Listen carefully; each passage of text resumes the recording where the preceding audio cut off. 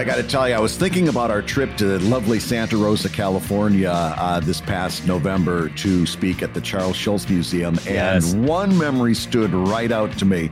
And I got to tell you, it opened up a whole lot of thoughts and feelings just about life in general. Do you remember driving up to the Piner Cafe for breakfast that Saturday morning? Such a good breakfast. We went up there. We were going to perform later on that day, and we wanted to have a really good breakfast because it was going to be an entire day of sound checks and making sure equipment worked and doing all of this stuff. And we pulled up, and we I don't know how earlier, we might have been a half an hour before their opening time, and we didn't know that until we pulled up.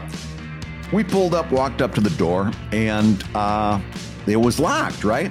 So we're like, we'll find someplace else. Maybe we'll go over and find a Dunkin' Donuts or whatever, I'm sure there's something.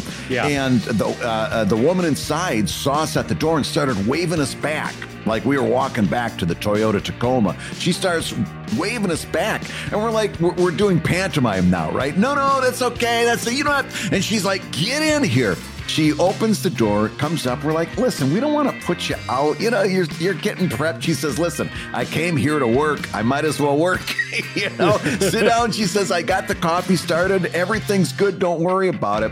And it just makes you absolutely, I always love to find a place like that wherever I travel, a mom and pop place, a family run, whether it's a restaurant or any other place, a family run place, because you know that you end up getting treated better than you are any other place. The food's going to be way better than a chain. It's just, I love finding a mom and pop place. Absolutely. I mean, the very fact that she knew she had no food ready for us. The chef by the way, showed up like 10, 15 minutes later. But she's like, I'll get the coffee for you. You'll sit, you'll be warm. We'll have pleasant conversation while I put out all the salt and pepper shakers. And that's exactly what we did. But at a corporate level, you would never have that. At 8 a.m., they'd be like, look, Dunkin' Donuts says we open at 8. We open at 8. I'm not opening up these doors at 7:55. Right. But on a mom and pop, you absolutely find that sort of, and it is a fading part, I think, of Americana, that we don't have as many mom and pops as we used to, I feel like. Yeah, and not only that, we've got some places here in Philly that we always try to support, especially through the pandemic. It was like, we got to make sure we were looking for reasons to get takeout anyway, but we were like, we got to make sure that these folks stay in business. Here's the thing you look for, Dave. When you walk into a place and you see somebody who is clearly the owner's kids sitting at the table over by the door doing their homework, you know that you're going to get great food. You're in the right place. It's going to be fantastic tasting food. And the money that you spend there is going to go not to some corporate guy who's saving up for his next yacht, not for somebody who's putting his money in an offshore numbered bank account. The money you're spending is going to go to that kid sitting there to their college education, to their college fund. And that makes the food even taste better yet.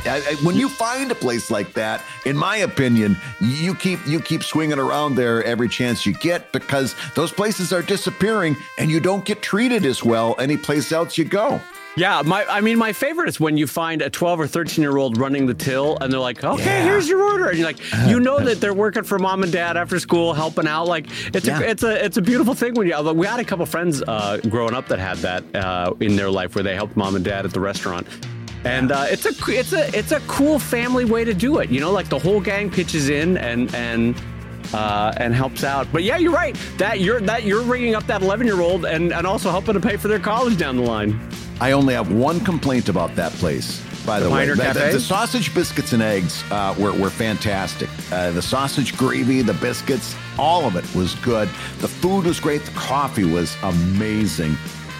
Even the advertisements on the table were good. I have one complaint about that place. Piner Cafe. They called it the Piner Cafe. The Piner Diner was sitting right there, ready to be used, ready to put up on the marquee. They call it the Piner Cafe. I'm not sure I'll ever forgive them for that. Piner Diner. Wow. How could they swing and miss on that? Yeah. Well, oh my God, you're right there. Piner Cafe. Why did they call it the Piner Diner? I'm transfixed. On that note, I'm going to say hello, everybody, and welcome to Comic Lab, the show about making comics. And making a change in the name of your diner and making a living from comics. My name is Brad Geiger, the author of the Webcomics Handbook and the creator of Evil Inc. The Piner Diner? I mean, nothing could be finer than the Piner Diner. Nothing could be finer than to eat at Piner Diner. You could have a whole pitch. Oh my God. I'm his friend Dave Kellett, all equally frustrated, cartoonist of Drive and Sheldon and co-director of Stripped. And this week's Hour of Comics Advice is made possible by your support at patreon.com/comiclab. So Dave, let's talk comics. Let's talk comics, my friend. And a reminder that this show and all shows are going out live to our friends over at patreon.com/comiclab at the Live Gab level. I always say it. The Live Gab. It's a hard one. Live Gab level is Live tough. Gab level. You can be joining us to watch the live stream every week, and there is a concurrent chat running alongside the live stream. And if you happen to miss it for Life, Love, or Learning, the show is archived every week, so you can watch the live stream later on. And Brad, what is our first big topic for today, my friend? Well, the first big topic that we want to talk about is Amazon is slashing the staff of Comixology by like 75%. Did you read about this not too long ago? Yes. Yeah, they're making a big cut and 75% layoffs, and it's really hitting some people by surprise. So I was on my Twitter feed, along with all of this conversation, pops up Cory Doctorow. And Cory, I believe, has deep roots in webcomics and just is a very, very smart person, is an author now, doing all kinds of books, talking about these kinds of subjects. Right. I reached out to Cory to talk to him when he wrote a brilliant piece that I found out about on Twitter. You can read it on his website, pluralistic.net, and I'll put the hyperlink in the show notes. But his site is pluralistic.net, and he wrote about something called enshittification of social media. Enshittification. Okay. Yeah, we really want to talk about this because it goes to a lot of the stuff that we talk about on this show all the time. Now, I reached out to Cory, asked him if he'd like to come on the show and talk about this first person. Obviously, he's on a book tour right now, and from the sounds of his schedule, there's just no way he could possibly do it. But if your choice is CNN or Comic Lab, you do CNN. Listen, let's be honest. Be honest. Well, just on alphabetical nature alone, you've got to do CNN first. Yeah, exactly. But yeah, so he's talking about how platforms die, and they all go through a cycle that Cory calls enshittification. And this has it goes from social media platforms. It applies to merchandising platforms like Amazon. It goes down the line. And once you start to see this, I think you can start to make some better decisions on using this, some more rational decisions on using this. Because this absolutely directly applies to the things we use in our day-to-day and week-to-week careers as web cartoonists. And so, yeah, I absolutely would love to dive into this because I think this has a direct impact in how we plan for the future and how we treat the platforms that we use. Yes, it really does. So I'm going to be quoting extensively from Cory's column here.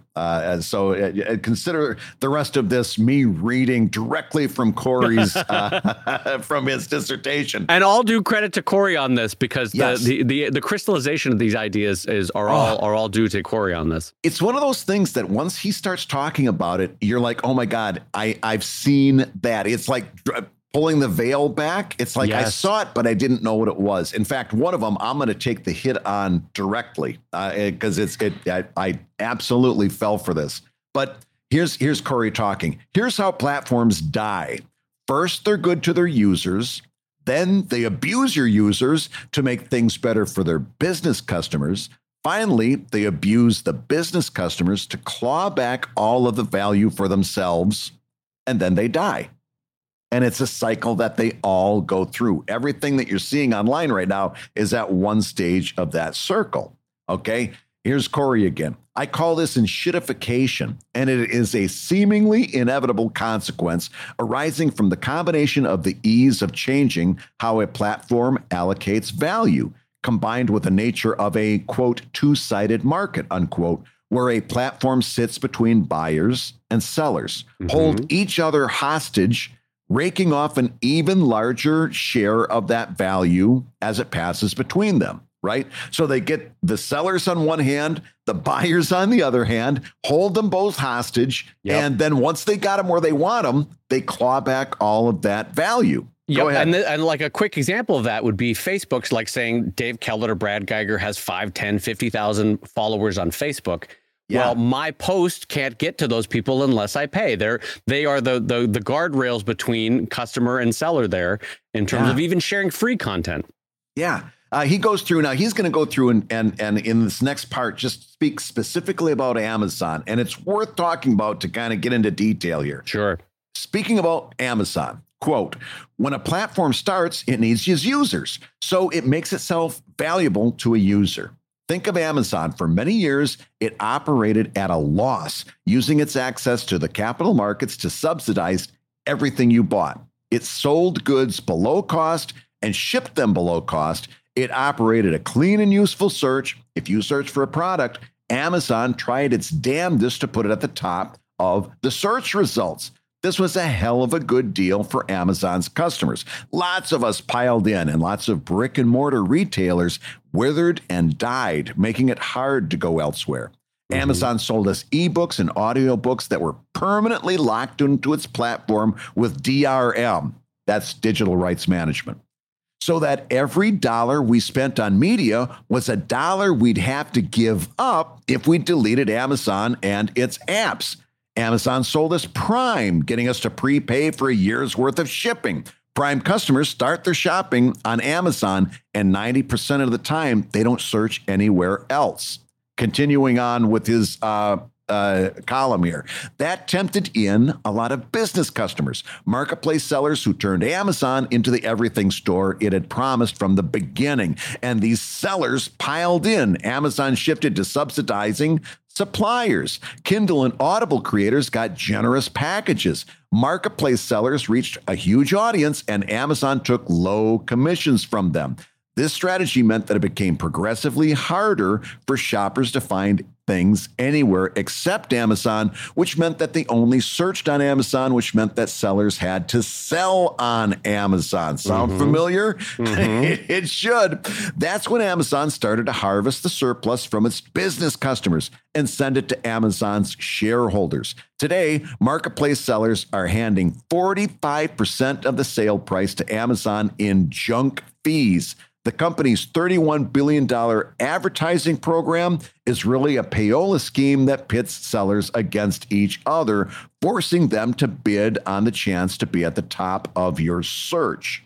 Okay, continuing with quoting, searching Amazon doesn't produce a list of the products that most closely match your search. It brings up a list of products where sellers have paid the most to be at the top of that search. Those fees are built into the cost you pay for the product, and Amazon's most favored nation required sellers mean that they can't sell more cheaply elsewhere, so Amazon has driven prices at every retailer. Okay, so this is what Corey says is this is enshittification. Surpluses are first directed to users. Then once they're locked in, surpluses go to the business people, and then it's handed to the shareholders. And the platform becomes useless. Okay. Now, once you see this in action, it becomes really kind of obvious, right? Yes. Here's the part where he had my jaw drop, Dave. All right. Because he goes on, he talks about Facebook and so forth.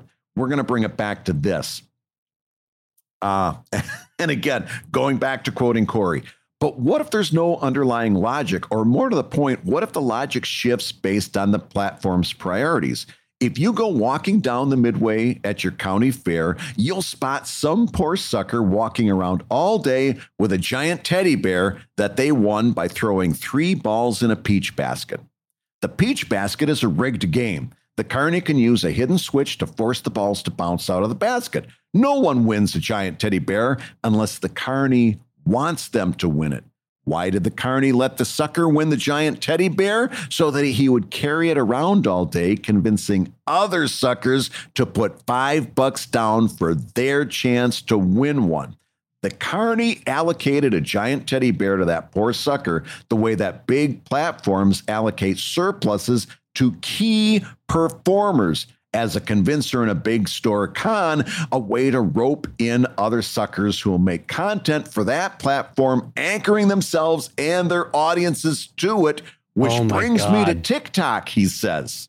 Now listen to this. But wait, what made TikTok a success early on? The power of its recommendation system. From the start, TikTok was really, really good at recommending things. Mm-hmm. By making good faith recommendations of things it thought its users would like, TikTok built a mass audience, larger than anyone thought possible. Now that TikTok has that audience, it is consolidating its gains and seeking to lure away the media companies and creators who are still stubbornly attached to YouTube and Insta. Yesterday, listen to this, Dave.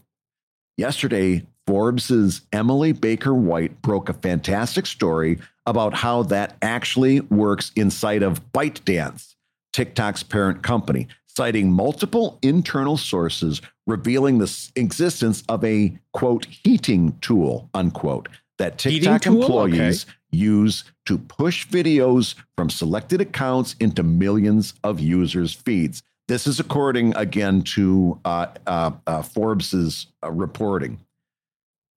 Quoting Corey again, these videos go directly into TikTok users' For You feeds, which TikTok misleadingly describes as being populated by videos ranked by an algorithm. In reality, For You is only sometimes composed of videos that TikTok thinks will add to value to your experience. The rest of the time, it's full of videos that TikTok has inserted in order to make creators think that TikTok is a great place to use an audience. Quote, sources told Forbes that TikTok has often used heating to court influencers and brands, enticing them into partnerships by inflating their videos' view count. This suggests that heating has potentially benefited some influencers and brands, those with whom TikTok has sought business relationships at the expense of others with whom it has not. In other words, TikTok is handing out giant teddy bears. Now, at this point, I want you to turn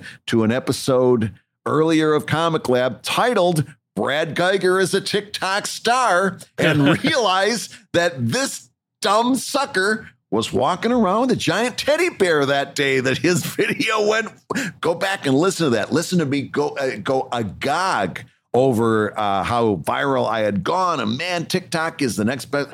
They had me hook, line, and sinker, right? Yeah. And of course, the only thing I've told you a million times, if I'm a dummy, I'll be the first one to come on the show and say, well, I got that one wrong. I was a big dummy. What was that one social media we talked about that had us for like 5 minutes? We noped out of that very quickly. Oh, the Be Real? Yeah. I'll tell you, I was dumb about that one too. Yep. The only smart thing I did was very quickly, once I saw every video that I posted after that was not getting engagement, very soon, by the end of the next couple months, I'm like, nah, this clearly, whatever I'm doing here, I'm not a good fit for. And I jumped out. Instead of staying with TikTok with video after video after video, very quickly, I did figure it out for myself. But this whole idea of walking around with a giant teddy bear smacked me in the face. And it's why, and if you want, I kind of skipped and jumped. Corey has an amazing dissertation. He talks about Facebook. He talks about that court case where Facebook had been inflating people's video counts. Remember, we talked about that on the show, and it had people fooled into thinking their videos were going wider than they actually were. He talks about all that stuff. You want to go to pluralistic.net for the full thing. But I wanted to talk about it here so we can use it as part of our ongoing talk about social media and using social media without getting caught up into being like me, the guy with the giant teddy bear. Well, first of all, thank you for being honest, but it's not just you. The mea culpa is there's a lot to go around. a couple years before you went nuts on TikTok, remember I had a year there where I was like, Brad, I'm telling you, Instagram is the place to be. And I don't know, for those longtime listeners, remember that I was like, I'm going to set a goal within the next 6 months to get to 10,000 Instagram followers, because that's when they let you do the advertising. If you remember, Brad, they have some sort of setting. It's somewhere around 10 or 15,000 people, where then you can start to advertise and link out. First of all, what a stupid gatekeeping that is in terms of keeping people on platform. But I did it. I did it a couple months and then kept growing. And I was like, Brad, look at me. I'm at 40,000. This is incredible. Well, you guys, you all got to get on Instagram. It's grow, nothing but up on Instagram.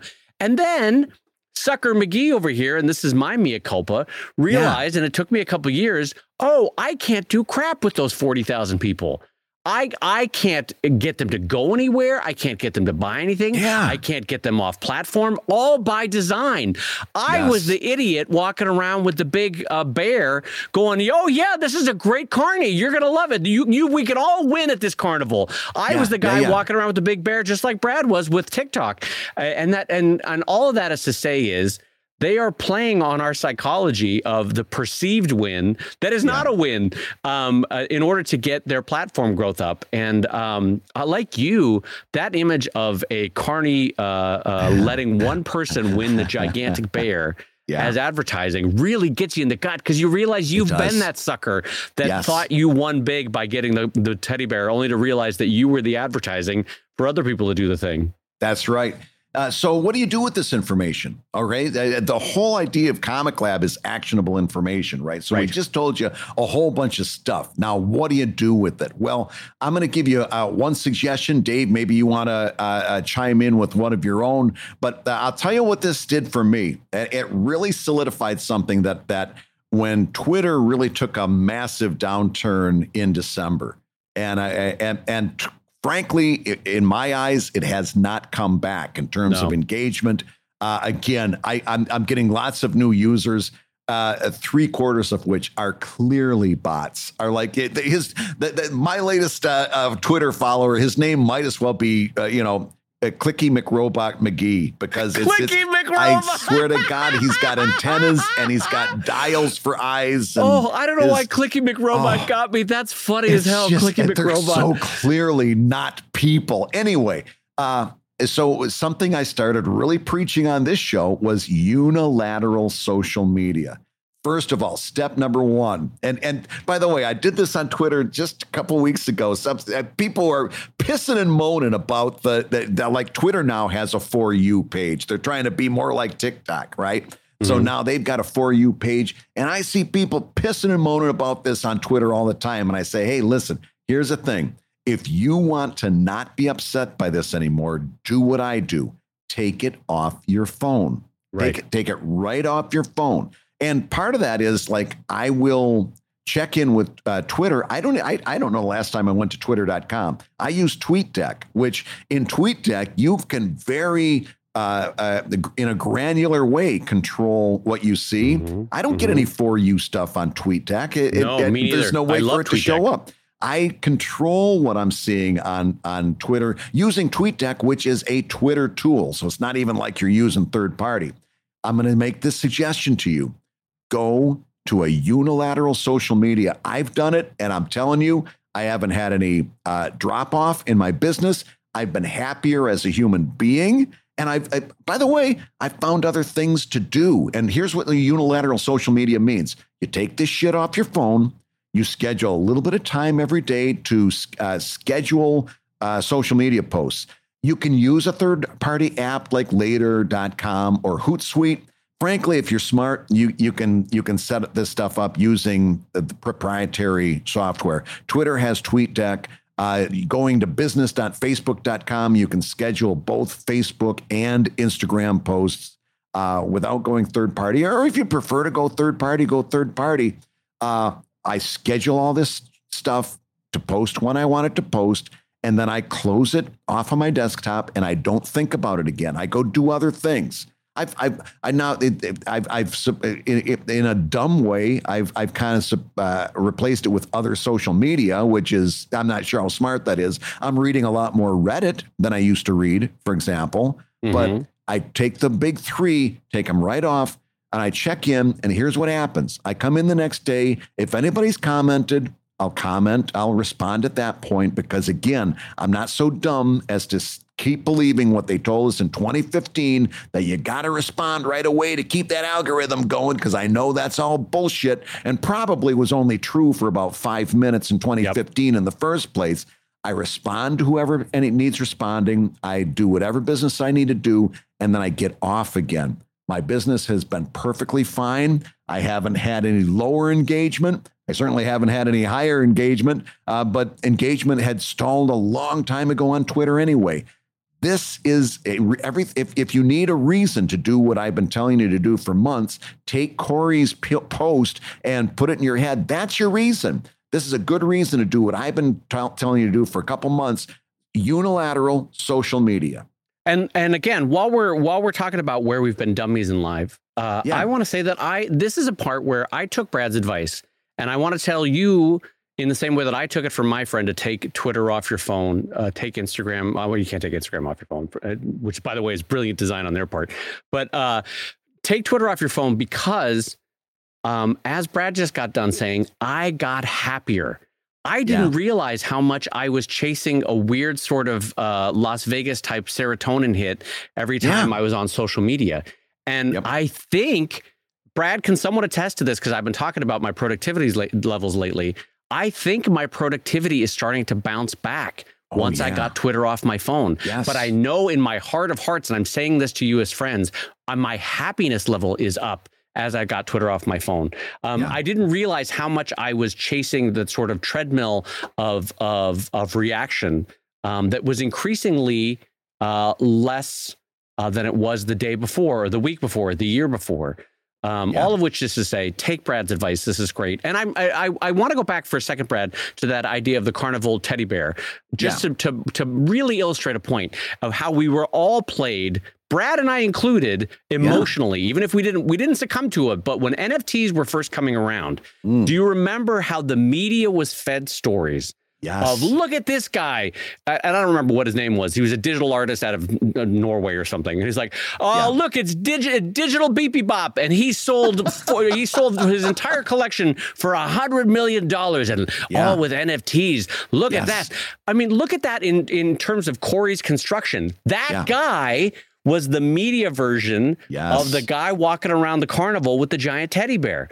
They let Beepy Boppy, or whatever his name was, sell his digital collection for $100 million so that everyone else would pile in. It was like the Walmart loss leader to get people in the door. Yeah, and it was always a crappy artist, and I think that was on purpose too. Every time you saw somebody who had made millions in NFTs, you looked at their art and it was horrible, and that was on purpose because you immediately thought, well, if that guy made $1 million with my art, I'll make $3 million. Right? That was on purpose. I think Corey actually spends a little bit of time in this piece talking about crypto and NFTs and stuff and how this applies directly to that. I'm going to rewind real quick because you said you can't take Instagram off your phone. You actually can. I took it off 6 months ago, and I've been posting on Instagram ever since. You can post on Instagram through Facebook. Oh, I have to. You know what it is?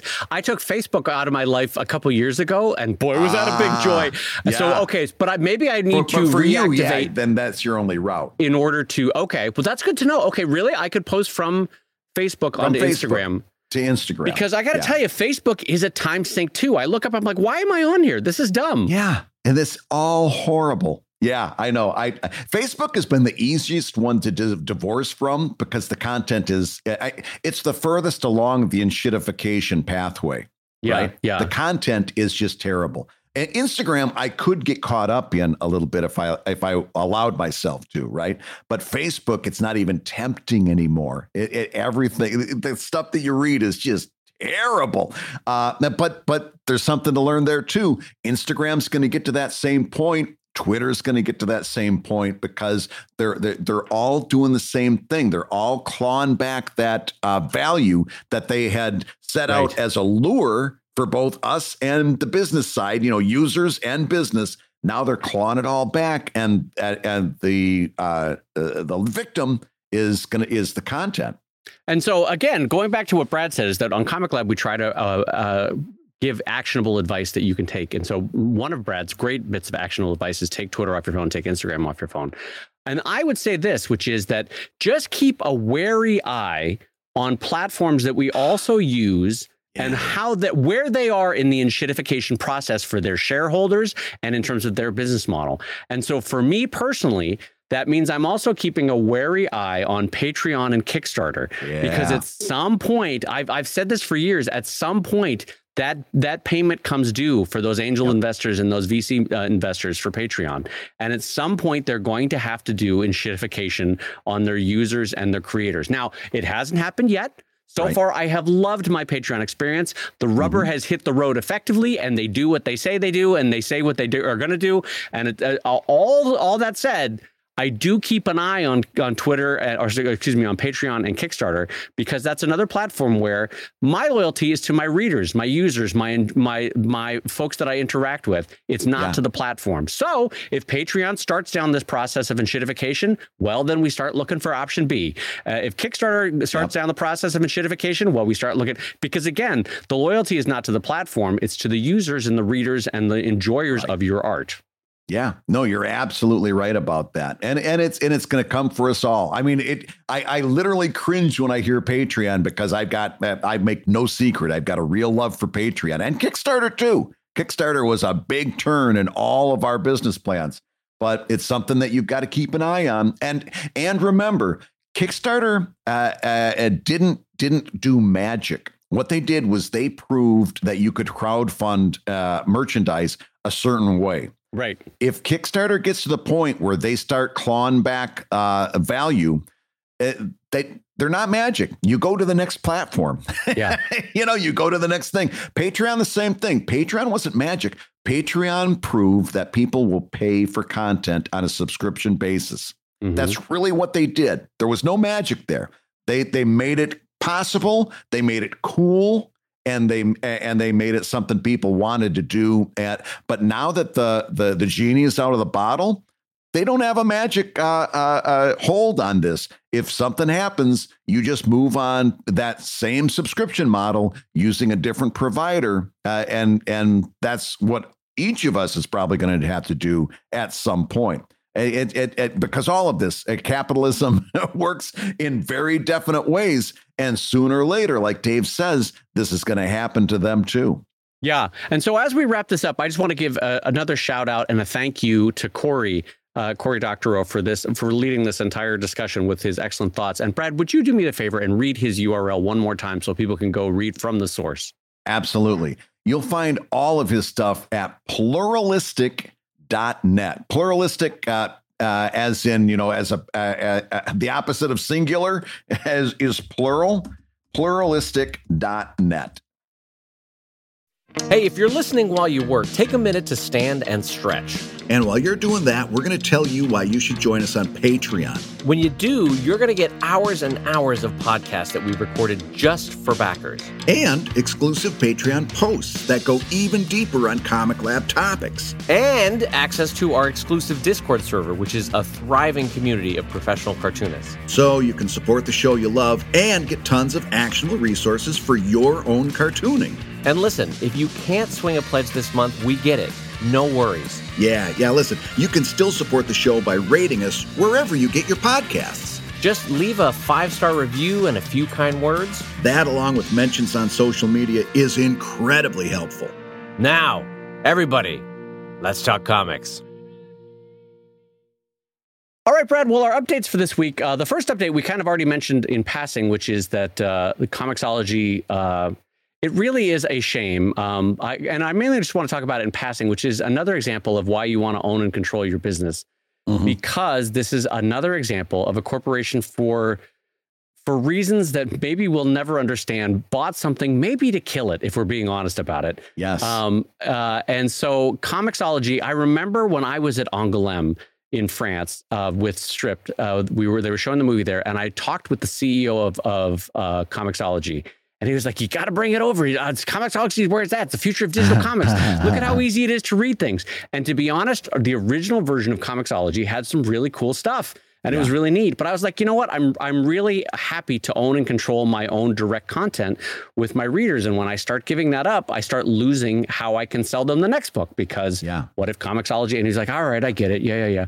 But anyway, all this to say, though, is that I didn't go the Comixology route. And looking back on it, I have zero regrets, because I maintained my communication channels between myself and my readers and my readers and myself. And Comixology is another example of that enshittification of like extracting value until you've killed the thing itself. Yeah. And I think that's what's happened with Comixology, unfortunately, is that Amazon has killed the thing.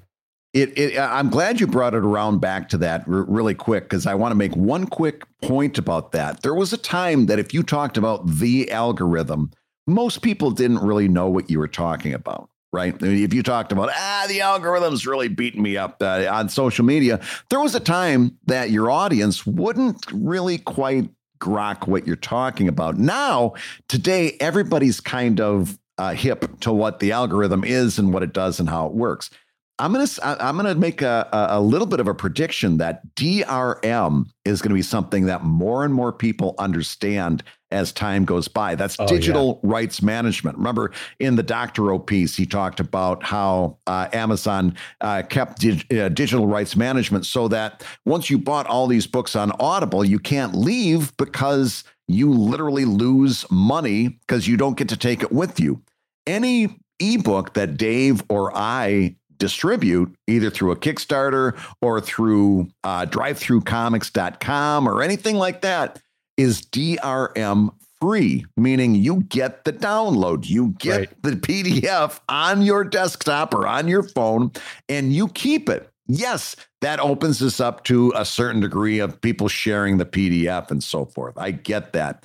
But I got a feeling that as this whole enshittification cycle wears on, the same way your common garden variety reader understands what the algorithm is, they're going to start to understand what DRM is as well and what it means to them. What that means for you in your next Kickstarter campaign is to really hammer home that what you're offering is DRM-free ebooks and e-comics. Get used to saying that and get used to doing a little one-sentence explainer to catch people up with what that means, because I think that phrase and that business practice is going to just increase in value over the next several years. Yeah. And this Comixology implosion is kind of a perfect example of how DRM could destroy all of your library. It's the equivalent of for those of us that lived through it, when you had all these movies on DVD, and then we all moved to streaming and digital, and then you had this entire library that was essentially useless. And for many of us, we had to buy it again because we went from DVD to digital streaming. And so, in a little bit for the folks that are on Comixology, you can see the beginnings of a potential death circle for Comixology, where it's going around the drain there, where Amazon might just let it die on the vine within 5 years. And so anyway, all that being said, let me jump over with DRM to our second update, speaking of Kickstarters, because I want to talk about the fact that we just finished fulfilling my Kickstarter for my Dinosaurs book, my most recent Kickstarter book. And thank you again to everyone who backed it. But I wanted to say this, is that we've now fulfilled the Kickstarter, but there are 20 people that I never heard back from on, hey, we need your address, right? This happens with every Kickstarter, by the way. Yes. I've done 16 of them now, and every Kickstarter, there's 10, 20, 30, sometimes as many as 50 people you never hear back from. And so the update that I want to share for everyone on the show in terms of actionable things you can rely on is that I won't hear from these people, these 20 people, for 5 years. And then I will get an email saying, hey, where's my book? And it drives me bonkers every time, because I've messaged them, I've emailed them, I've done internal DMs through the Kickstarter system. I've done it through updates on the Kickstarter system. And, and I'll do it, by the way, 5, 6, 7 times for a couple of months. I don't want to, and I won't go forever just because my own time and bugging them. I can't go forever. But then 5 years will go by, and I'll get this email being like, hey, you never sent me my book. And I want to pull my hair out because I tried multiple ways to contact them. And I just want to give you all an update that this happens with every Kickstarter, to every person who's Kickstarting. Expect it, plan for it. Always make sure that you have 4 or 5 copies of whatever it is lying around so that in kindness you can fulfill. I tend to allow it years later. There are some people that actually put a cutoff date that say, listen, if you haven't gotten back to me within 3 years, and there's a part of me morally that's like, I can see why you would do that. But another part of me morally, it's like, I don't know if that's the right way to do that. Yeah. So I won't make a judgment on them, but I fulfill even 5, 6, 7 years later. But just the update is that will happen to you when you kickstart. You will have people that go radio silent for 1,000 reasons in their life. And you'll hear from them 3, 5 years later and say, hey, where's my book? Yeah. And then, I kind of stand with Dave. If you've got the book in your warehouse, then ship it out to them. But it really is amazing how some of our readers and users, we love them so much because they are why our business works. But you look at them and it's like, you kickstarted this book. You pledged 5 years ago. What happened? What was happening? Were you in a coma? Where were you out walking the earth? What was going on for 5 years? But yeah, and by the way, Dave's right. It happens in every Kickstarter. It'll probably happen a few times to you as well. And all you can do is just kind of do what Dave does.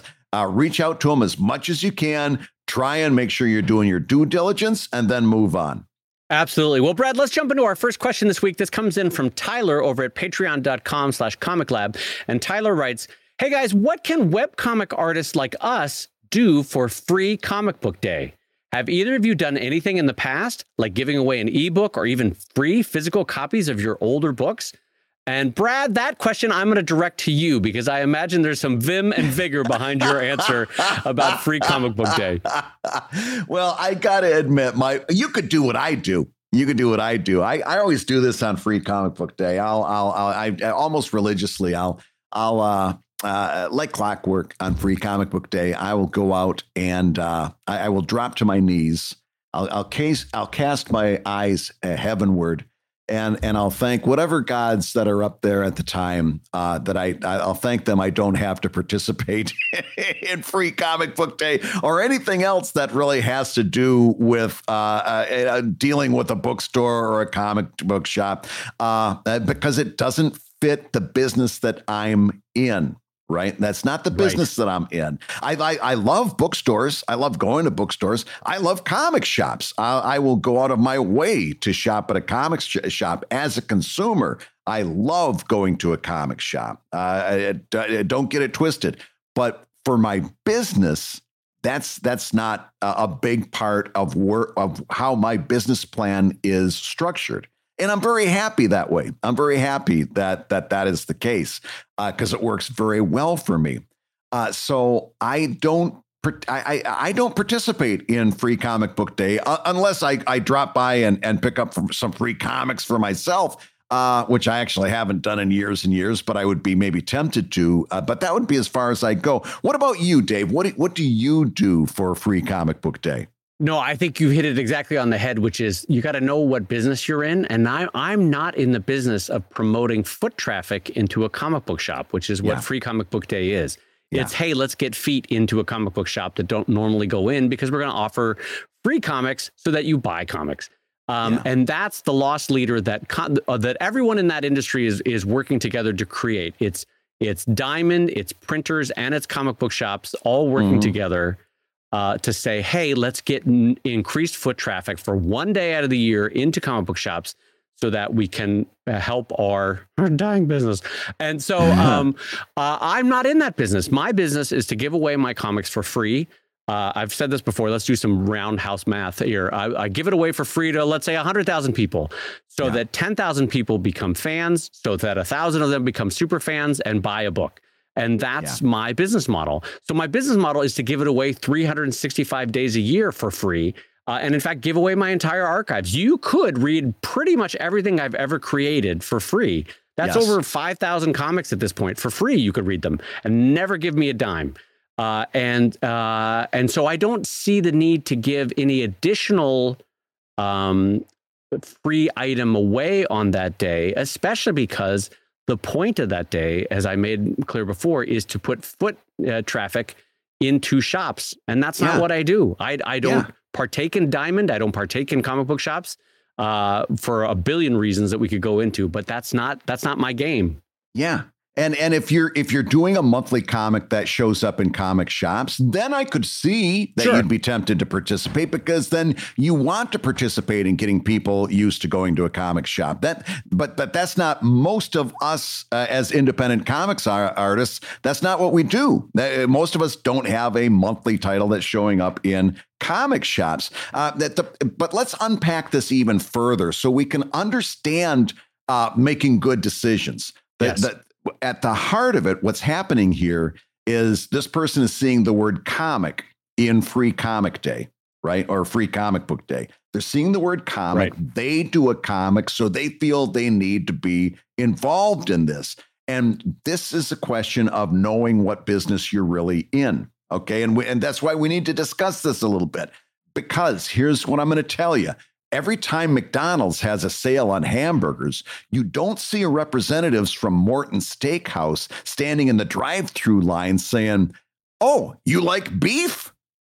Nobody does that. Nobody does that. Morton's knows that they're in one job and McDonald's is in another. Morton's isn't going to try to pick up McDonald's customers, and McDonald's isn't going to stand in front of Morton's Steakhouse and say, "Hey, if you like beef, come try a quarter pounder with cheese."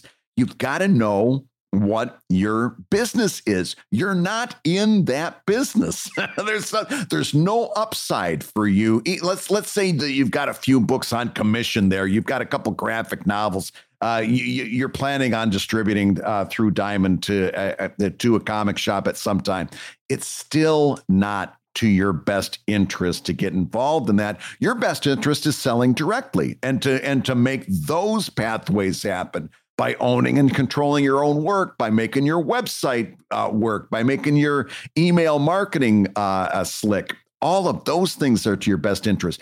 Getting involved in somebody else's situation like Free Comic Book Day really is not to your best interest. And I'll go one step further, is that if you are selling into independent bookshops from, let's say you're in Diamond, you're independently producing a book that you've gotten into Diamond and you're distributing it, my advice to you would be, don't do a dang thing on Free Comic Book Day. Just take advantage of the fact that bigger players than you that operate on a far bigger scale than you do are bringing foot traffic into comic book shops and say, hooray, maybe I'll get some crumbs off of that. Because again, your scale is not right to produce a 10,000 free run of comic books that you're going to distribute to comic book shops.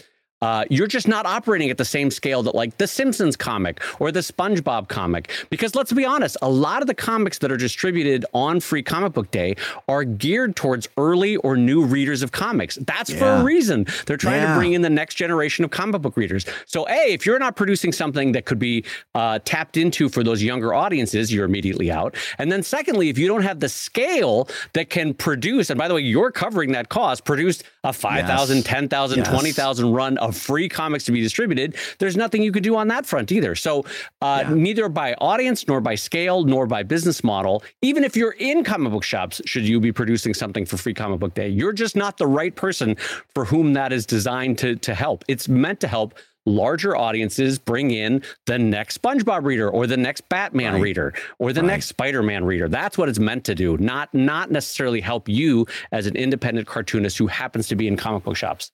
Absolutely right.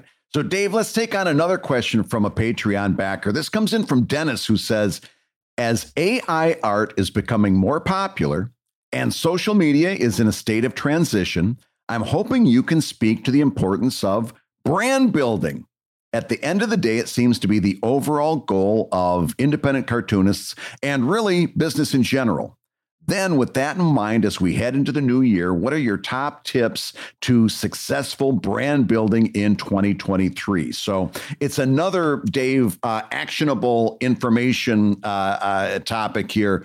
Let's talk first about what brand building is, how we can think about brand building, and maybe give some ideas on how to make that happen for your average web cartoonist. Absolutely. So the most basic advice that I would give on in terms of brand building is that when you recognize that your social media production is going to be different than the average person's social media production, is that, and what I mean by that is the average person is like, family and I went to Disneyland today. How fun. Loved the corn dogs.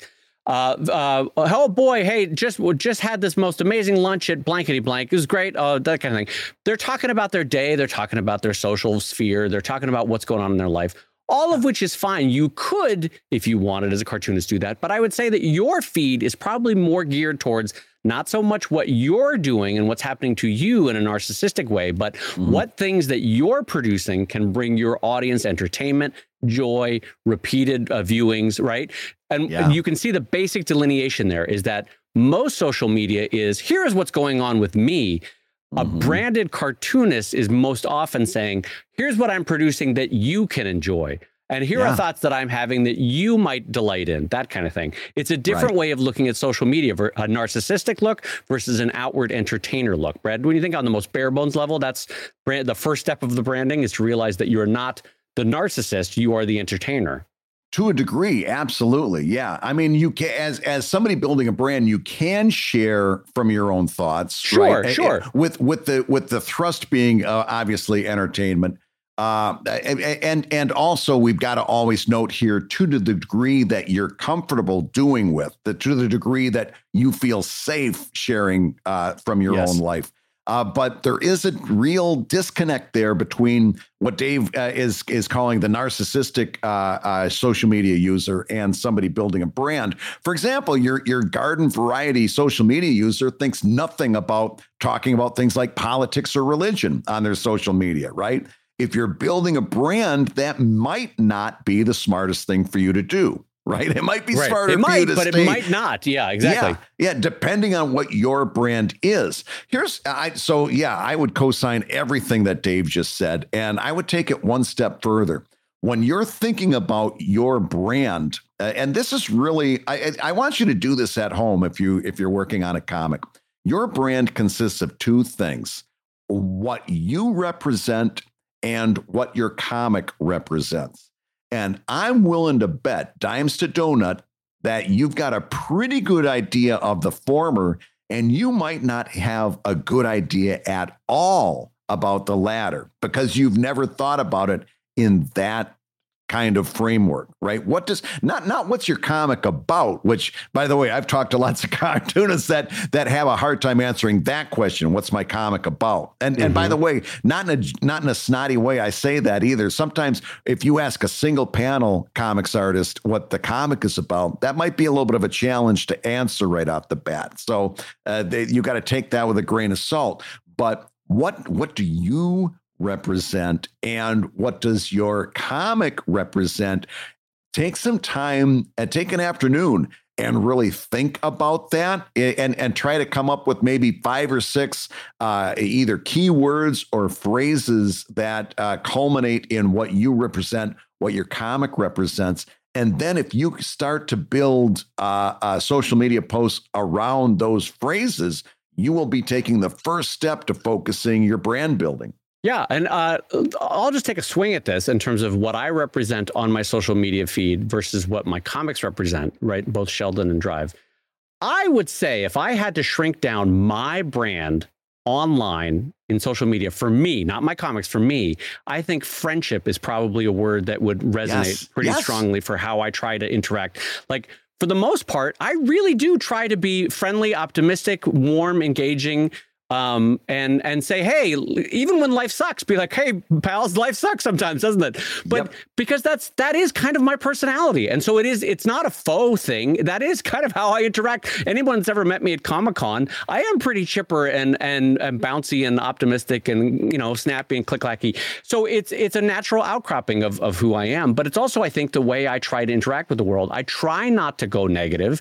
I try not to share my foibles that might make someone else's life worthwhile. In the same way that you're trying to hold up and support your friends, you're trying to make their life better. And that's what and so for my comics, I think the sort of crystallizing word for Sheldon, I think, is joy.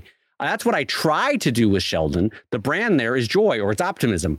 With Drive, maybe it's a little bit more squishy in the sense that it's probably a joy-filled escapism. I want people to be able to dive into a story, to be intrigued by it, right? That becomes longer sentences. But so I think it's escapism and joy. Yeah. For you, what is your crystallizing words for Brad Geiger as a brand versus what your comics are as a brand? Oh gosh. Well, mine number one is upbeat and happy, right? I always want to be upbeat, happy, optimistic, which I know is one that I share with you. Sex positive comes up an awful lot with the stuff that I do. Not necessarily, not like hey, here's somebody in a bikini. But more to the point, taking a positive view towards sex and sexuality, and taking an optimistic, uplifting kind of, which, as silly as that sounds, doesn't always happen quite so much with that subject. So it's something that I like to insert into that as well. That kind of sense of if you will, fun, friendly kind of sex positive nature. Also, it kind of, for me, it's an old school sense of humor. Vaudevillian comes up an awful lot in conversations just between you and me. And I like that old school approach to humor and those sorts of issues. That fits really well within my genre, within that. Right. And also like an old school comics fan, and kind of a comics history. A lot of the stuff that I do in Evil Inc. points directly towards a superhero comics that we read in the 70s, 80s, and even 90s. I don't keep as much touch with them today for lots of different reasons, but a lot of the stuff that I'm writing kind of has a touchstone in those 70s and 80s comics that we all, or many of us, kind of fell in love with. So those are some of the touchstones that I would reach back to, and I kind of keep in the back of my mind. I got to tell you, Dave, I probably delete 50% of all of the social media posts that I write. 50% of them. I would say that's probably true with me too. Yeah. Yeah. I look at it and like here, like I can say something sarcastic and we can laugh about it and I can give it a little spin. So it's like, all right, I made a sarcastic comment, but we're having fun. We're not really too serious. It's okay. If I put that same thing into words and you don't get the emotion that comes across, and you don't get the tone of voice, and you don't get the, the elbow to the ribs kind of delivery, it sounds really mean and nasty. And I don't want that in my social media. Mean and nasty is not necessarily my my best branding, right? It definitely comes out every now and again in a sarcastic way where I can voice it a certain way. But if I put it into social media, if I just allow it to be written in text, oh man, people would be rightfully upset with me because I'm being a grouch, right? So I'd say I delete 50% of what I write on social media because it isn't on brand for me. I do the same. And often when I'm about to hit delete, I go, do people need this from me? And is this what people expect from me? And that's and it's not self-editing in the sense that like, no, I don't need to share a complaint or a grumpiness of the day, and occasionally I will, just on a human level. But so in terms of getting back to Dennis's question, in terms of what are your top 5 tips or tools for successful brand building, number one, I think, is probably going to be know who you are and what you are and what you represent, and that you can course correct that if you want. I have known friends who are, let's just be honest, they're negative Nancy's online in their social media. And every tweet from them is a complaint, and if it's not a complaint, it's a wail to the heavens about something that's gone wrong, and you're like, a part of me wants to say, you are an entertainer. You're trying to lift people out of their problems. And here you are sharing more of yours. Now, listen, on a human level, of course, that can also bring connection, because some people might be like, oh, yes, I'm connecting with this complaint. I'm connecting with this woe is me feeling. I get that. But I'm just saying, keep in mind as you go through your career that for the most part, you are trying to help people escape or alleviate or remove their problems, not add to their problems. Yeah. Oh, absolutely. I can't tell you how many people I've unfollowed because they keep retweeting news items and news or politics in my feed. And I'm like, hey, listen, I know what's happening in the news. I'm as disgusted about half of it as you are. I don't need you to tell me the news. I started following you because I liked what you were doing in comics. I want that. I don't want you to tell me the news.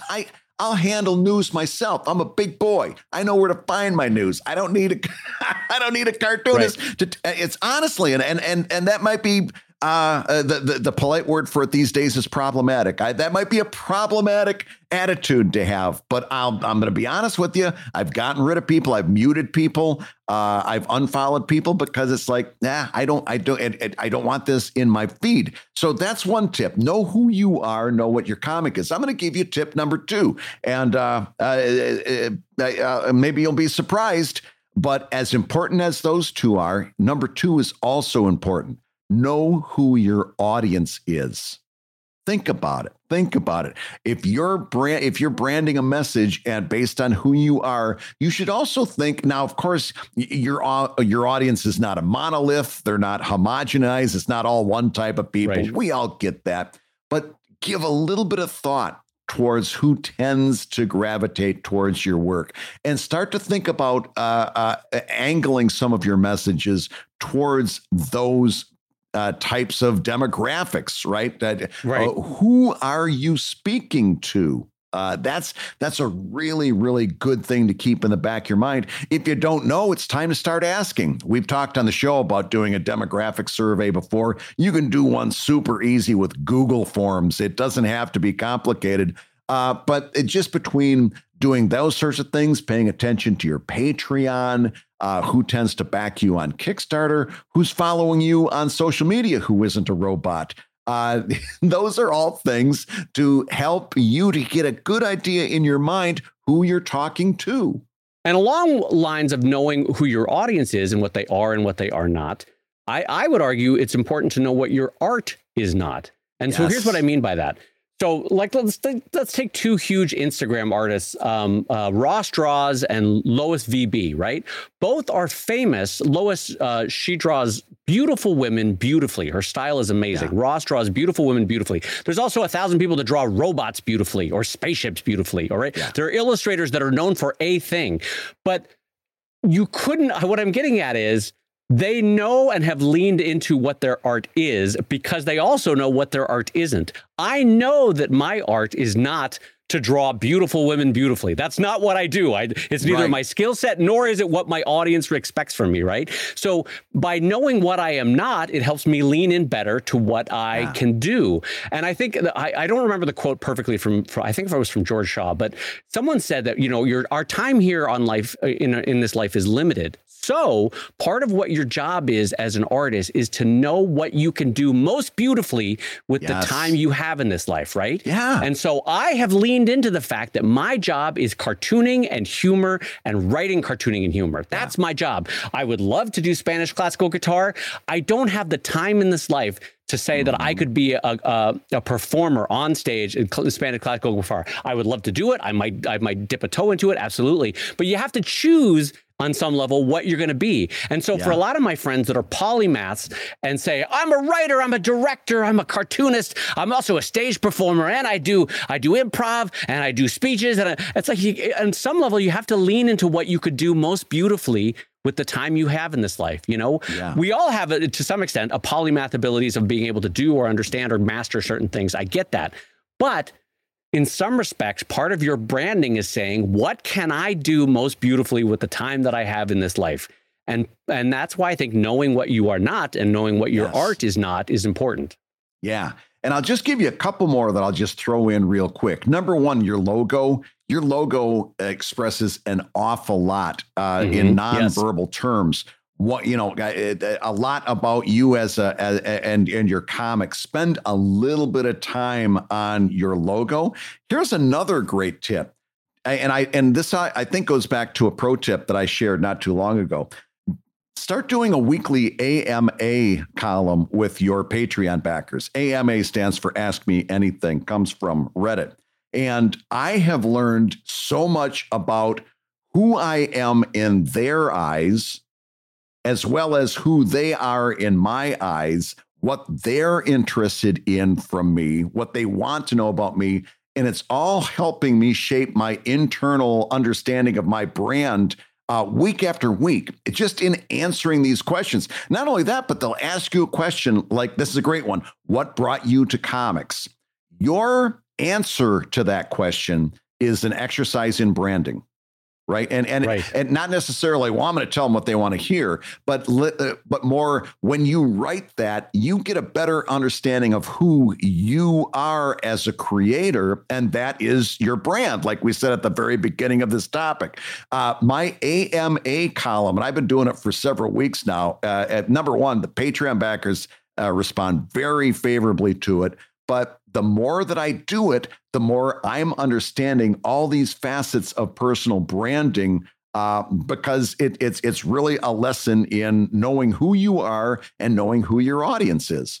And just a couple quick more ones from me. Brad had talked about logos, and I would keep a special eye when you are designing your logo as to how well it translates into what in the industry is called a bug. And a bug is the smallest printable version of your logo. So the Nike swoosh is just as recognizable at a 1/4 inch wide as it is billboard size wide. The McDonald's logo is just as recognizable at a 1/4 inch wide as it is billboard wide. So when you're designing your logo, what I'm getting at there is there's a certain clarity, a certain reductiveness that needs to be possible when you're designing it. The same might be said, too, for those of us that are leaning into our signature as our logo or our color palette as a branding technique. I would say that all three of those can be very helpful in your visual family, helping you to establish a brand. If you're known for having 1980s colors, then lean into that with your coloring. If you're known for having a soft palette or a warm palette, like I'm thinking of Scott C has a very warm, earthy tones, very coffee colors for Scott C. Yeah. Whereas I'm thinking of another illustrator, and I can't remember her name. She does Marvel Comics covers now. Anyway, she has a very disco 70s color palette. Yes, so what I'm getting at is your color palette, along with your signature and your brand logo, can be a nice little family that all reinforces who you are, what you're looking at, what you're going to get when you see that brand, that logo, that signature, that color palette. Yeah. And color can be very, very important just in general in saying who you are. Because myself over here, I'm green with envy. And I'll tell you why. Because I know that you're going to get another great episode of Comic Lab next week, just as soon as we get done wrapping up this week. And I'd like to be you and find out what that episode is going to be. I won't know until it's too late. And that means that you'll once again, that was one of my worst transitions on record, but I'm gonna power through. I'm gonna power through anyway. As a friend, I was just supportively listening, cheering you on, hoping you could land it. Yeah, I saw you just grinning through gritted teeth.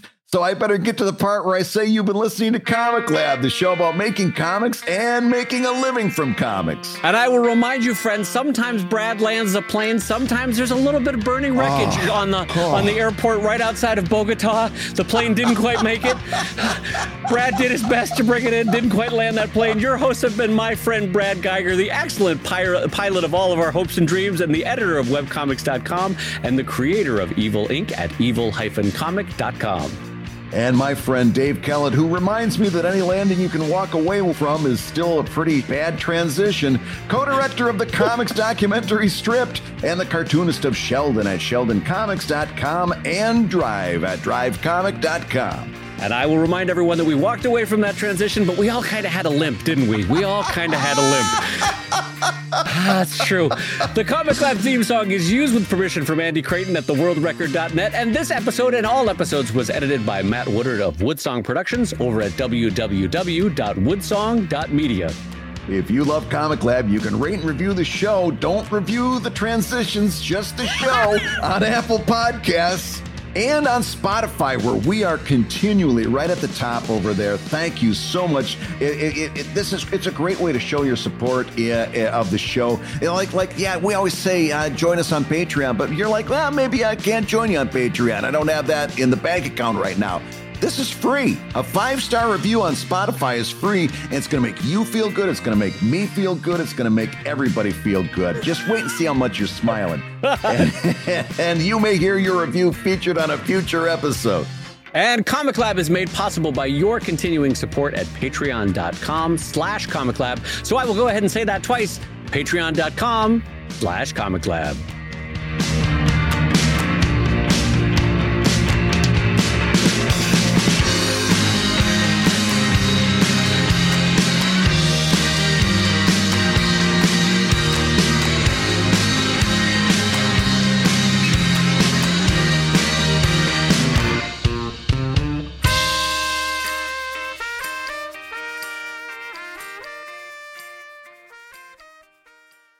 So, Brad, you know how we ate at the Piner Cafe and you came up with the better version, which is Piner Diner? Which, come on, that's fantastic. In a similar vein, I'm down in San Diego and I'm visiting my brother-in-law, and I'm driving around and I see this truck that has the sign called Ruckle Construction, Ruckle Construction. The family name is Ruckle, okay? Ruckle. And I turn to my brother-in-law and I go, oh, you know what would have been better? They should have called themselves Ruckle Construckle. And he goes, how the hell is that better from any branding standpoint? How the hell is Ruckle Construckle better than Ruckle good branding? Yeah. Ruckle Construckle. That's a business title only Clicky McRobot McGee could appreciate. Oh my God, Construckle. Construckle sounds like a brand of ice cream. Like, do you want Rocky Roll or do you want Construckle today? Oh, yeah, it's very much a brand that originated in Wisconsin. Oh, yeah, you're going to want to try the Construckle. It's got extra peanut in there. Oh, it's delicious.